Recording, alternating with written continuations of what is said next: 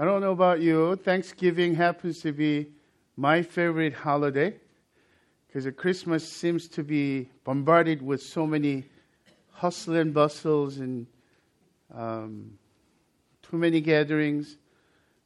Thanksgiving so far still seems to be a little tamed and family oriented, although I have seen already before Thanksgiving Christmas decoration and Coast 103 start playing Christmas music already again. It's getting faster and earlier and earlier. But one thing I do not want for myself and my family and our church family as well is that we become just like the current of this world, that we are to swim up against to become more like Christ. What does it look like? And first of all, I think Psalm 100 is a very important and valuable psalm for us, not just this year, but every year. As I meditated on it, there's so much wisdom. One of the plans that we have this morning is shorten the message time so that we could have time to share what we're thankful for throughout this year. Not only in our breakouts, threesome, foursome groups, but we're going to share as a congregation as well. But my thought, I think we need to touch base upon this first. There's at least 4 common distractions of Thanksgiving season.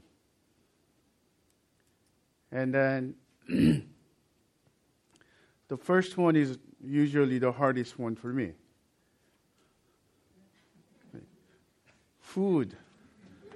And more than just the feasting and turkey, but throughout the course of the day, it is encouraged to munch on stuff, right?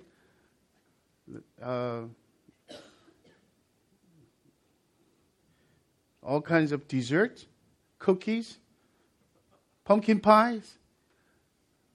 And to say no is you're a little rude, right? So I never become rude when it comes to food. But while feasting with family is such a good thing, but we need to remember it's a means to an end, not end in all. And it is concerning even for our kids also too. It is, I think the little pet peeve that I have is even the word like, Happy Turkey Day. It is not Turkey Day. And sometimes, when you choose to refer to a certain day, the secularization happens. Easter, bunny for Easter, Santa Claus for Christmas, and turkey for Thanksgiving. It is a definite distraction. I'm not much of a shopper. Not because I'm such a godly man, but I'm really suck at shopping. When I go to a shopping mall, I get dizzy and I get headache. I have to come home. But recently, things became easier because I get this email that I didn't want it. Once you sign up for something, it's free stuff or something, and then you get some kind of a coupon advertisement. I got so many emails, although I allocate one email that I do not use for those reasons. But usually when I get my primary email, 1 or 2, that email box has 10 to 15 of junk mail, spam mail. But there are things that I do not delete right away because I don't have to go to shopping mall. I could look through it because after all, it's a 50% discount. Pre-Black Friday discount. And I am privileged because I'm a member, special member only, I get to see. And then really Black Friday is known in our culture as a somewhat shameful, but and yet no shame in greed in that sense. What's happening in Walmart, pictures of people fighting, stumping over and getting hurt, is a reality. The doors, people wait 2, 3, 4 hours earlier than the door opening time. And if you are certain fan, like Apple 8 is coming up, right? And iPhone, or if you are the new Windows stuff, and gadgets, and Google stuff, and all those things, and it becomes really the self-absorption and discontentment for what we do not have yet. So definitely we need to watch out for this tendency. A third is very seemingly innocent, but it's just mindless binging on entertainment, whether it's Netflix, or whether it's a football, whether it's your favorite drama, and then not only on TV, but your internet, everything is accessible so much 24/7. And it's supposed to be holiday, but our mind becomes like zombie.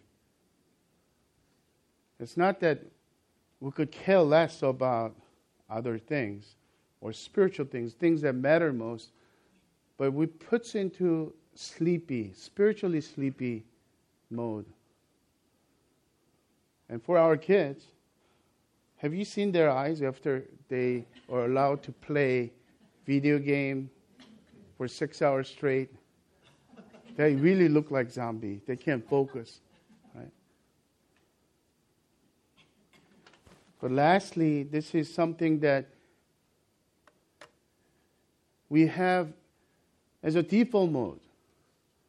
The fallen heart do not remember the things that God has done.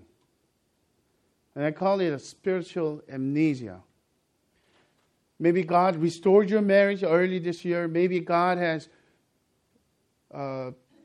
made a provision that you are so thankful for. Financially, you had a breakthrough. Maybe you were praying for your kids, and the problem has been solved.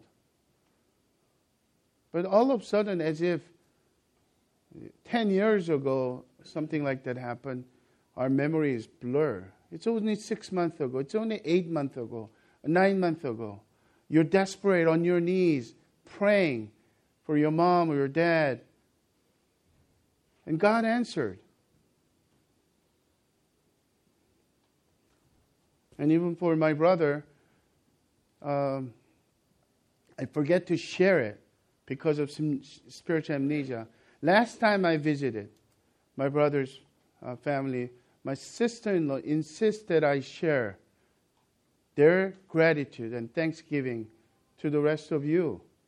Because my brother, it's irreversible when it comes to speech impediment and the brain, some of malfunction in his right side. But she said, my brother has been increasingly more able to read. He's been an avid reader. But ever since that brain infection, he couldn't concentrate. So he is now reading more, able to focus more, in other words. So thankful for that. But I forget.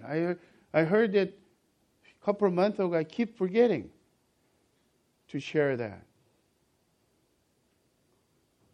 How about this morning? My call this morning is not something that religiously we become so ritualistic. We have to do certain things. No. My call is for vigilance. That unless we do not choose not to be on spiritual autopilot, we will become zombie. We will become self-absorbed. We will reveal the symptoms of spiritual amnesia. And Psalm 100 is a cure for us.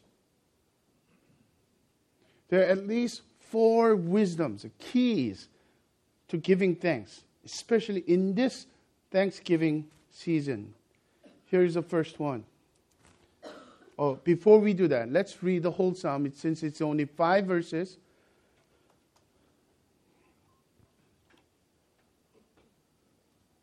I might as well a couple of things about this psalm. There are so many commands, especially in Psalms, right? The book of Psalter. But this is the only psalm has an inscription of this title, a psalm for giving thanks. Not season in mind of thanksgiving, but the act of thanksgiving. Psalm for giving thanks. Why? Because this happens to be the song, was the ending of their feast, harvest of Israelites. Each year, Hebrews gather together and wrap up with this song.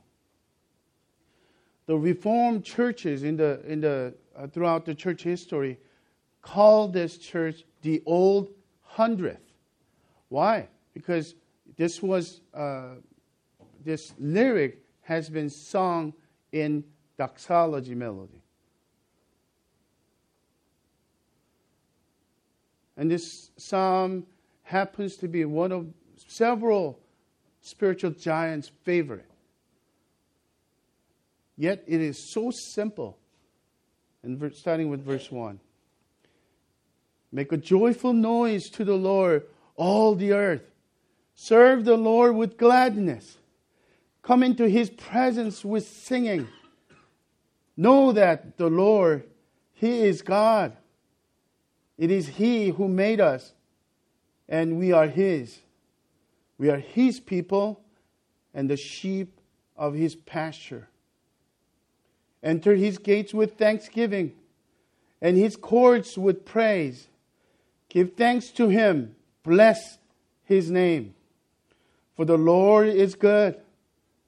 His steadfast love endures forever, and His faithfulness to all generations.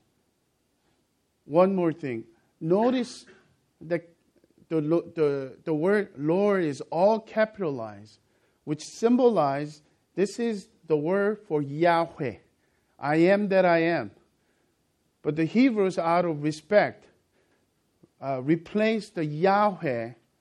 And in some Asian country, even my family tradition, you don't say your father's name, first name, right away. There is a certain respectable way of saying it. You don't call it as if John or Steve or Mark like that. And the Hebrews had such a deep respect and replaced Yahweh with Elohim, the word, the Lord or God. And there is a word for Lord, which is capital L and O, regular O-R-D. And when you see that, it is actually a different word than this all capital Lord. So the word Lord is covenantal God, God of Israel, God who called Abraham to make them His people, to change Jacob's name to Israel. And the 12 tribes became a chosen people of God. And how is it relevant to us? We are chosen through blood of Jesus, by His grace and faith alone in Christ and Christ alone. We are His people. All those who are saved in Christ. Even the Old Testament saints were saved through the blood, shed blood, which means the atoning death and sacrifice of Jesus Christ for our sins. So, having said that, here's the first key. Key number 1 to giving thanks in this Thanksgiving season. In giving thanks, we are to acknowledge God to whom we give thanks. And this is really obvious point, yet often overlooked point. And this distinguishes Christian gratitude and thanksgiving from unbelievers. Positive thinking, mental attitude, or the people who are New Age movement, all encouraged to give thanks and to have thankful heart. Think about one thing that you're thankful for every day that will be good for your mental health. And you become positive person. People will like you, having you around because of your positive spirit. I'm not denying that's good. But I'm talking about the obvious point in Christian faith is that we thank to the Lord. We give thanks to the Lord.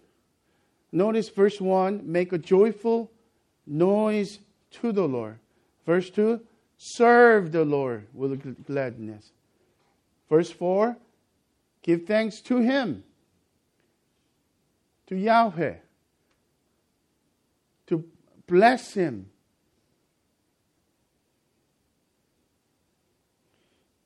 So when we even share in our Thanksgiving table, I think we should be more precise to model that to our kids.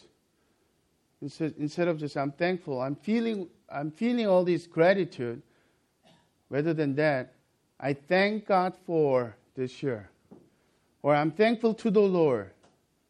I give thanks to God for this.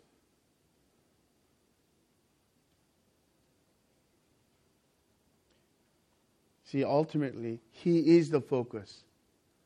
So otherwise, our focus during Thanksgiving will be on things. I'm thankful for iPhone 8. I'm thankful for new TV, new notebook. I'm thankful for a bonus that I have from my company. I'm thankful for this and that. In so doing, we forget the giver of good gifts. Well, actually, the real, monumental, foundational, eternal, when we begin to think about that reason for Thanksgiving, endless, isn't it? God Himself is a reason for Thanksgiving. So, for this reason, we ought and we can give thanks to the Lord in all circumstances. Not only good, but also in bad situations. Because ultimately, what doesn't change is God. God who loved us and called us and redeemed us, sent His Son on the cross for us. And He gave us eternal hope. So whether you are in perfect health, whether you are concerned about your health, or your loved one has cancer, or your loved one has a speech impediment, we can give thanks to the Lord, for He is good. Number 2, in giving thanks, we are to act our way into thankfulness by faith, rather than waiting to be thankful, waiting to feel thankful. Oh, this is so good that I had to chew on it over and over. And notice this psalm, this short 5-verse psalm, has 7 mandates, 7 specific commands. Number 1, verse 1, make a joyful noise to the Lord, all the earth. Not only Israelites, but even the Gentiles. Everywhere. Serve the Lord with gladness in verse 2. Come into His presence with singing. Another one in verse 2. Know the Lord, He is God. Verse 3. Enter His gates with thanksgiving. Verse 4. Give thanks to Him. Verse 4. And bless His name. Verse 4.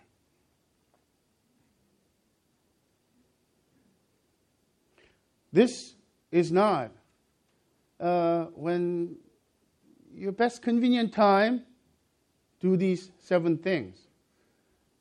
Now there is a sense of explosive urgency. And NIV, other versions might have, and if you look at your Bible, if you have NIV, it will say, shout for joy. Same thing. You could translate it in 2 different ways. I love this ESV, a more literal translation in that, make a joyful noise to the Lord. Right now. But I don't feel joyful. Postmodern generation like us say, I'm waiting to feel, I'm trying to be genuine with my feelings. And the question that I think we need to ask is this. Will you submit to the sovereign Lord, who is the wisest being in the whole universe, or will you submit to your feelings, which is changed day and night? What is trustworthy? And we need to be very cautious and vigilant about our tendency of this culture. To truthfulness is not to the feelings. Truthfulness is what you believe as eternally true. For example, even though I love food and eating, and every meal is a delight for me, but there are times that I don't really feel particularly thankful sitting in front of meal.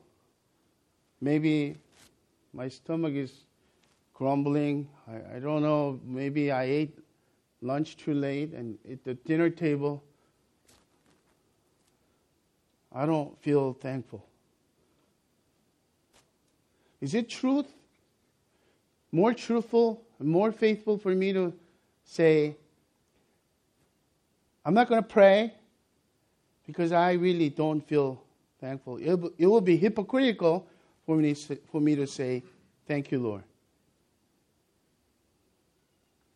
That will be as if my wife can say to me in the morning, you snored too much last night. I don't feel any love for you. I feel annoyance for you. Do you remember that Jerry Maguire movie? The stupidity of being brutally honest with each other, and that they broke up. That Jerry Maguire has a lot of spiritual truth in that movie.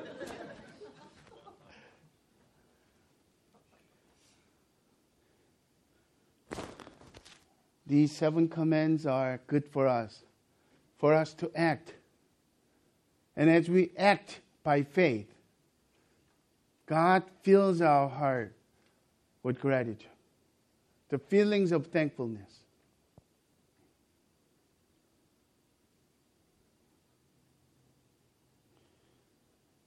But even some of the commands, it's not like a no that the Lord, okay, I'm going to read Scripture and acknowledge that Lord, Yahweh is God, one and only true God.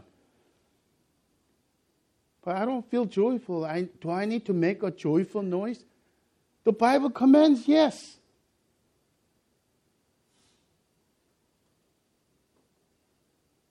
Sing with gladness. Serve with gladness.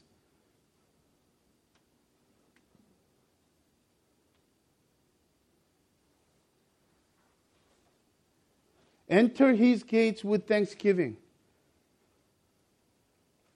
I love Eugene Peterson's paraphrase on this one. He paraphrased that verse, beginning of verse 4 this way. Enter with a password. Thank you. The gates and courts is, do you remember the Exodus study? The temple courts. The locality in Old Testament, physically, it was important. Coming into God. Unless you properly approach the throne, through the gates and through the courts, you'll die. And but yet, what it really implies for all of us, even the New Testament believers, it represents the presence of God. And the courts, people gather together. Congregation of God. When we walk into it, although this is nothing different and nothing more sacred and holier than other buildings, but we gather as a congregation, we come in Sunday morning with that kind of thanksgiving, act of giving thanks, and with singing and gladness. That's what God desires.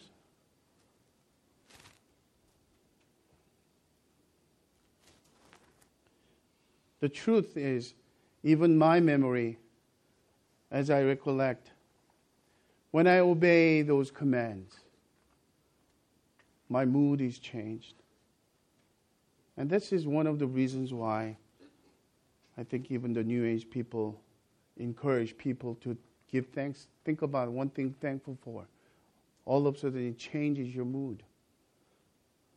All the more as a believers, when we give thanks and act by faith, those feelings of thankfulness will come. God fills our hearts with that. Number 3, before that, on that C.S. Lewis's writing came to my mind. Very poignant. C.S. Lewis, as a cynic and agnostic when he became a Christian, one thing that he had a lot of problem with was this praise. Maybe he was not a singer. He just didn't like it. But he came to this realization. He writes this in the reflection of Psalms. And C.S.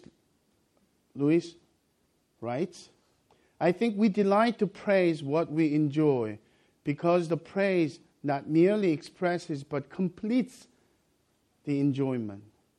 It is its appointed consummation. It is not out of compliment that lovers keep on telling one another how beautiful they are. The delight is incomplete until it is expressed. It is frustrating to have discovered a new author, not to be able to tell anyone how good he is.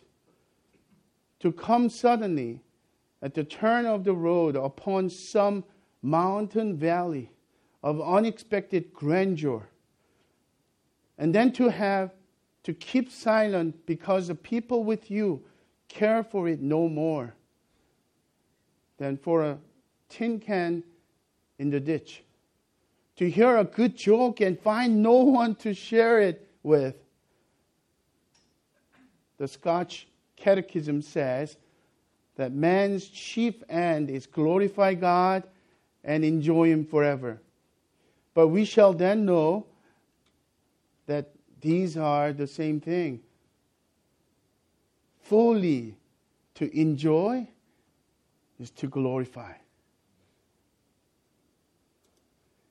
In commanding us to glorify Him, God is inviting us to enjoy Him. Isn't that awesome? Is that thought-provoking? The same thing that Psalm 100 is challenging us and calling us to do is that C.S. Lewis is saying, when we praise God, we will be able to feel the fullness and completion of joy, of God's glory. And it becomes eclipse. God's glory becomes our most satisfied joy.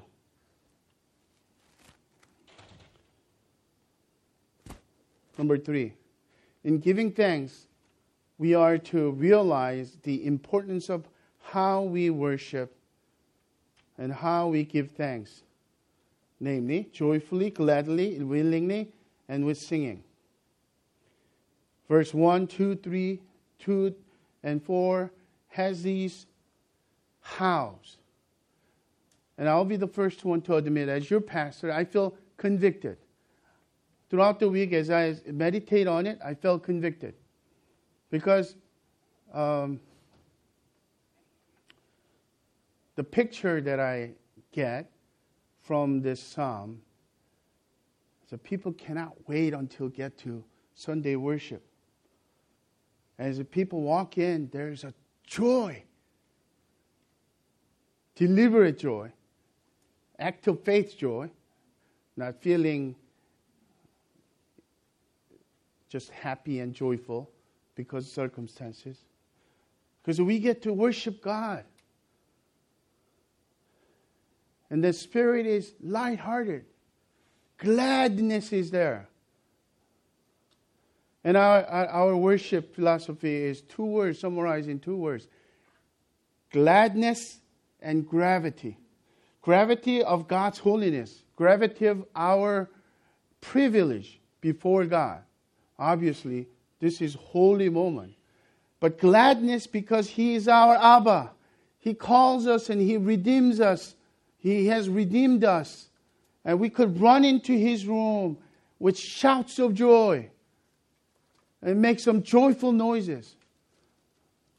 And we have some people in our congregation. And when you see them beginning to worship and praise, oh, you could see the joy in their face. Has nothing to do with the charismatic style, a raising hand, anything like that. But I admit and acknowledge that I didn't lead well. Because my mood is usually pessimistically realistic or idealistically pessimistic. I want to prepare myself for the worst. Usually that's my heart mode. That's not trusting.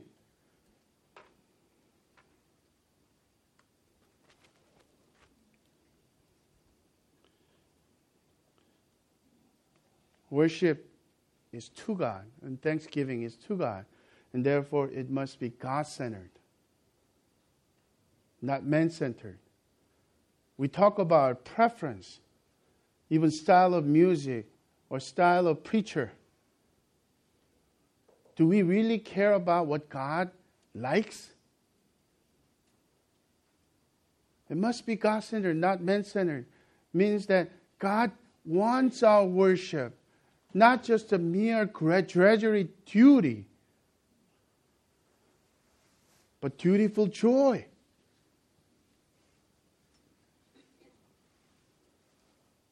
Do you have a friend who's like very different from you, but you appreciate so much? I have a friend like that. And I grew up in tradition that scripture and studying of the word and meditation of the word is so important. Centralizing that. I'm deeply grateful for that Reformed tradition. But I have a friend back in Dallas, Texas. His name is Tom Wilkins. This brother loved the way that I led Bible study in the group. But later on, in hindsight, I realized how mature he was, how childlike he was. Every time when he sees something that I share, he just burst into praise. And he's a charismatic brother. It's very different tradition. And for the first time, I took the invitation and went to his church. The praise itself is more than an hour, probably an hour and a half. Nothing slow song or any moody song, anything like that. I saw a burst of joy everywhere. He brought his tambourine. At first, I felt like it's a little weird, the gypsy gathering or something. But I saw people just being free to joyfully shout to God and singing. Within 20 minutes, I had those freedom. I was jumping up and down and raising my hand. All the Reformed people don't do. And I still remember that. We need to learn that spirit. And I'm not saying that we change externally something. But would you pray and obey? When you gather together next Sunday, bring those heart and obediences, and I will. And I'll be the first person who's sitting in and waiting instead of wrapping up my PowerPoint stuff, anything like that.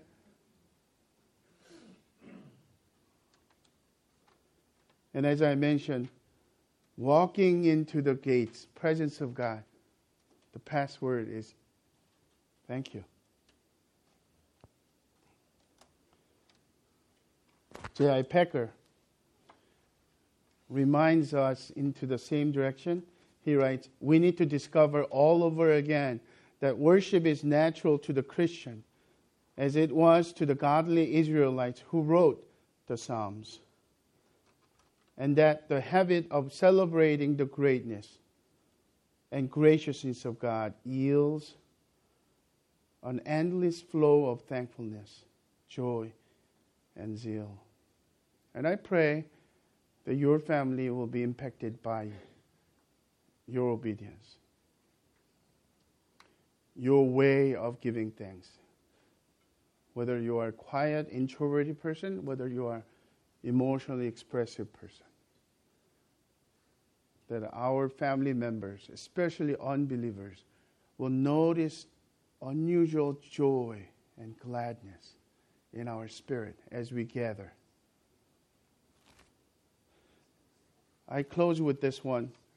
The last key is in giving thanks, we are to reflect on foundational reasons for our worship and thanksgiving.